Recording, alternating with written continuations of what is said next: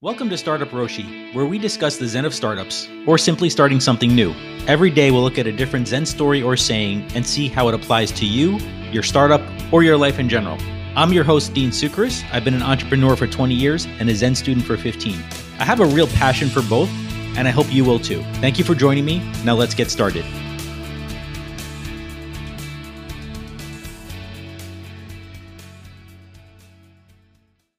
Today I wanted to do something a little bit different.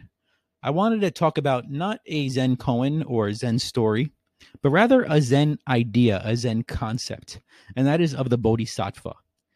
And perhaps the closest thing in, let's say, Christianity to a Bodhisattva would be a saint.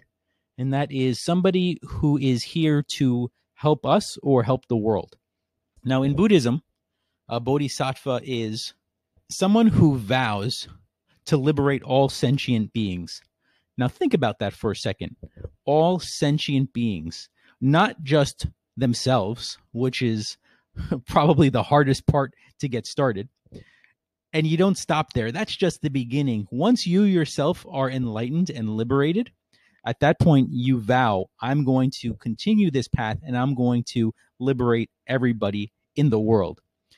How is that possible? How could you even take on something so huge, such an enormous task, and even think about succeeding? That's not the point, right? We do things because we're called to do them. If you're starting something, it can be a business, it could be anything. It could be a new exercise routine, it could be a new diet. Maybe you become a vegetarian. Whatever it is, you haven't thought 10 steps down, you've just thought about what's my next step. And that follows through on the Bodhisattva. The Bodhisattva first liberates and enlightens themselves and then says, this has helped me so much. I need to now take this and help the world. And perhaps that's a little bit about why you would start something new, why you would start a business, why you would start a new product. You want to help people. Yes, along the lines, you will benefit also. The Bodhisattva first has to liberate themselves. You first have to succeed yourself in order to help other people. It doesn't work. You can't help other people before you have a solid foundation for yourself. The Bodhisattva does not say, I vow to liberate all sentient beings, putting myself second. Once I liberate them, I'll liberate myself. It just can't work that way. You cannot help other people until you help yourself first. Build the foundation. Build the strong roots for your own life, for your own practice, for your own beliefs, and then go out and help other people. Now, some people will want to help, some people won't. Do you think everybody in this world wants to be liberated by a Buddhist bodhisattva? I can guarantee you that is not the case. But once again, that's not what you think about at the early stage. You make a vow. That's the next step. How you do it, what it's going to look like, what the end product is, that's not the concern at this point. Take that next step. Make the vow. You start your business. You start your product. You start your exercise routine, whatever it is. You're not thinking 10 steps down. If you are, that's a mistake. You're not going to be solving problems 10 steps down the line. What problem is next? What is step 2? How are you going to achieve step 2? Then step 3, step 4, step 5, and so on. Don't worry about solving step 10 when you're at step 2. So let's think about this. The Bodhisattva has now vowed to liberate all beings. In essence, this person has vowed to be a mentor, to help the people around them, to help the people in the world. And this got me thinking about my own experiences being a mentor and helping people. And of course, I could not have been a mentor for the past 3 years that I've been working at Founder Institute unless I went through my own experiences, had my own startups as an entrepreneur, learned my own lessons, had my own successes, had my own failures. I cannot mentor somebody or mentor a business unless I have had that experience. If I've never had a business, I wouldn't be a business mentor. When you're looking for somebody to work with, think about that. What has this person done? How can they help me? Are they in the right space? And it's not just business. In everyday life, always look to have a mentor in your life, somebody that you can look up to, somebody who has done things that you admire and respect. Always look to have these people surrounding you in order to get better in what you want to do, get better in life. Now, that doesn't have to be business. That could be whatever it can be for you, whether maybe it's exercise, maybe it's cooking, maybe it's just life in general. there's these people who are there to help us. There's people that out there that want to help us.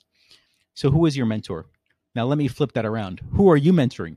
I'm sure that you have experience. I'm sure that you have ability. I'm sure that you have something to offer someone. If you're looking for a mentor right now, somebody else is looking for you. You can certainly be a mentor to somebody. You have to put yourself out there first, and somebody will come knocking on your door and saying, I need your help. Will you help me? And at that point, the Bodhisattva has taken the vow to help. Will you? It's not necessary. Not all Buddhist monks, Buddhist teachers, Buddhist masters that have become enlightened and liberated take this vow. It's not universal. In Buddhism, the belief is in reincarnation. When you attain a certain level of enlightenment and liberation, you no longer have to return to this level of existence and have these experiences. You can move on. But the Bodhisattva says, I'm not going to move on. I'm going to stay and help. Now imagine that. You perhaps have been through 100 lifetimes, thousands of years, in order to attain this level of enlightenment. And you say, I've done all this work. I can graduate. I can move on. But I'm deciding to stay here and help other people. That's mind-boggling. The level of dedication necessary, the level of compassion and caring for your fellow human man and woman has to be astronomical for you to sacrifice yourself and stay behind. Now, of course, they don't look at it as sacrifice, right? They look at it as just continuing the mission that they've been on for all these lifetimes. For them, there is no other way. So once again, I ask you, who are you mentoring? Is that something that you want to take on? If you're not ready, that's fine too. Maybe you will be, maybe you won't be. But you can't be a mentor unless your heart is in it. And the thing about mentoring is a lot of people are afraid to ask for help, right? Especially in this culture. We don't want to look weak. We don't want to look like we don't know what we're talking about. To ask somebody for help makes you vulnerable. So is there something that you need help with that you've been holding back on? Is there something that you don't know that you wish you did? The internet is great. Online questions are great. Wikipedia is a fantastic resource, but there's nothing like one-on-one mentoring, one-on-one working together. So I would say put yourself out there, looking for somebody as well as somebody looking for you. And lastly, be your own bodhisattva. Remember I said in the beginning, you have to liberate yourself. Enlightenment starts with yourself. What are you doing that you can improve your own game, that you can improve your own life? Don't put yourself out there prematurely. Don't try to help prematurely. It's not going to work. Be your own bodhisattva.